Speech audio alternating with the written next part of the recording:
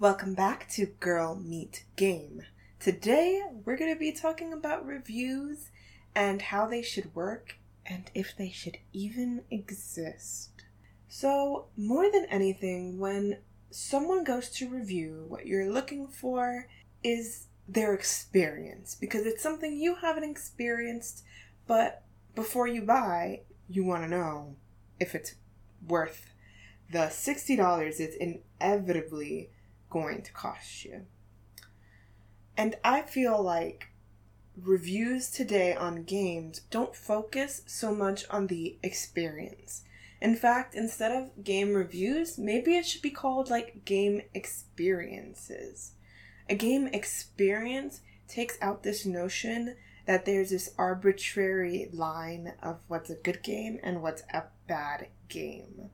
So even on this podcast, when I talk about games or a game specifically, if I talk about a game specifically, it'll be more my game experience and less a game review, because experiences is what people go for. And when you hear the word experience, you don't think of a number from 1 to 10 or 1 to 5. You think of bits and pieces that kind of resonate with who you are so that, you get on the same page. That being said, when you're looking for any kind of game review or game experience, you need to find gamers that are similar to you. For example, don't go looking at a strategy game review from someone who only plays strategy games and you're new to the genre, because all that's going to happen is they're going to be talking about things you can't possibly understand, really, in terms of the actual game itself, because it's a genre you're unfamiliar with. But not only that, it's a genre that they have so much specialization in that it's really overwhelming. You might be sitting there like, oh, okay, so that's a bad thing? Why is that a bad thing? And I've been there so many times where I'll look up a review for a game, and then when I click on one, I'm just like, but I can't wrap my head around this. What's the point? It's because we need to find people on the same wavelength as us. Now, as beginner gamers, as gamer girls, it might be a little bit harder to find somebody's related experience to the game you want, but there's definitely plenty of streamers out there. There's plenty of channels out there that kind of give the perspective of being a girl and specializing kind of in one sort of game. And as you watch these different reviewers and as you kind of pick up these similarities from these people, when you watch their reviews or their experiences, you kind of resonate with the parts that make sense to you. Some things just start to click for you. That's what's happened to me. And then it becomes from somebody who plays strategy games and only plays strategy games to, hey, I've been playing, I've got 1 or 2 under my belt. This is what I think. Because even those more experienced gamers, when they give reviews on games that they're very passionate about or really kind of niched into, they forget how to elaborate on the beginner experience. So it leaves us kind of high and dry at the end of the day. Another thing, before you get into any reviews, I don't want you to touch another review. I don't want you to even look up a review before you can look up if there's a demo available. Get the demo, download the demo. This kind of goes towards the PC camp. When you're gaming on PC, demos are usually more readily available, and if you're willing to take the risk, sometimes the pre-orders give you a little bit of the demo to kind of get your feet wet, so to speak. But if there's a free demo available, definitely play it. Because then you don't have to worry about any of the things I just mentioned. You form your own experience that you can base off of how the whole game's going to be. Because who else do you trust besides you? You know what I'm saying? Who do you trust more than you trust yourself?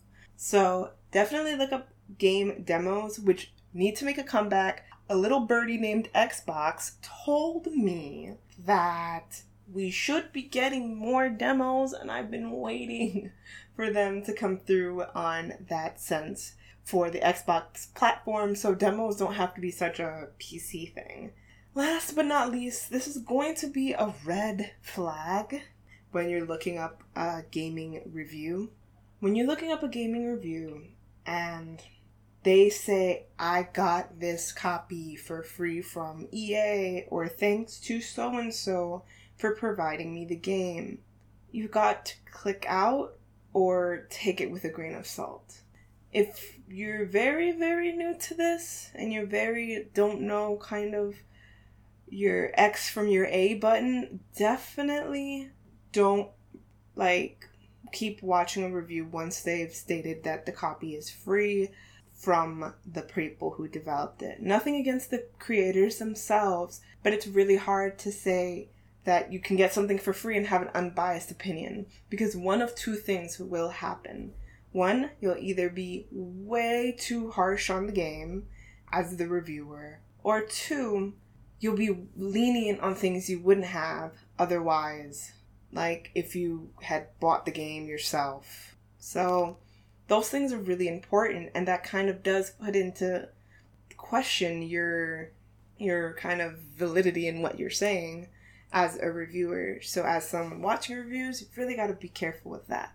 Personally, what I think the best approach is even as a creator, if they don't buy the game, they get sent the game, what they should do is buy a copy of the game or pre-order the game if they get it early. And that way they have the same money at stake that you would. So it makes it into a situation where the value of the dollar or euro or peso or whatever your currency is comes into play, because that's really, really important, especially with a new kind of expensive hobby like gaming is. You want to make sure you're getting the value for your money. Again, for me, demos reign king. For me, it's all about the demos. Give me a demo.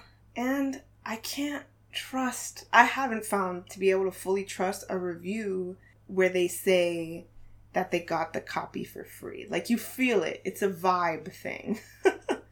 For lack of better words, it's a vibe thing. You'll know if you know. If you don't feel like they're being honest and they got a game for free, also, check it out. Go find it somewhere else.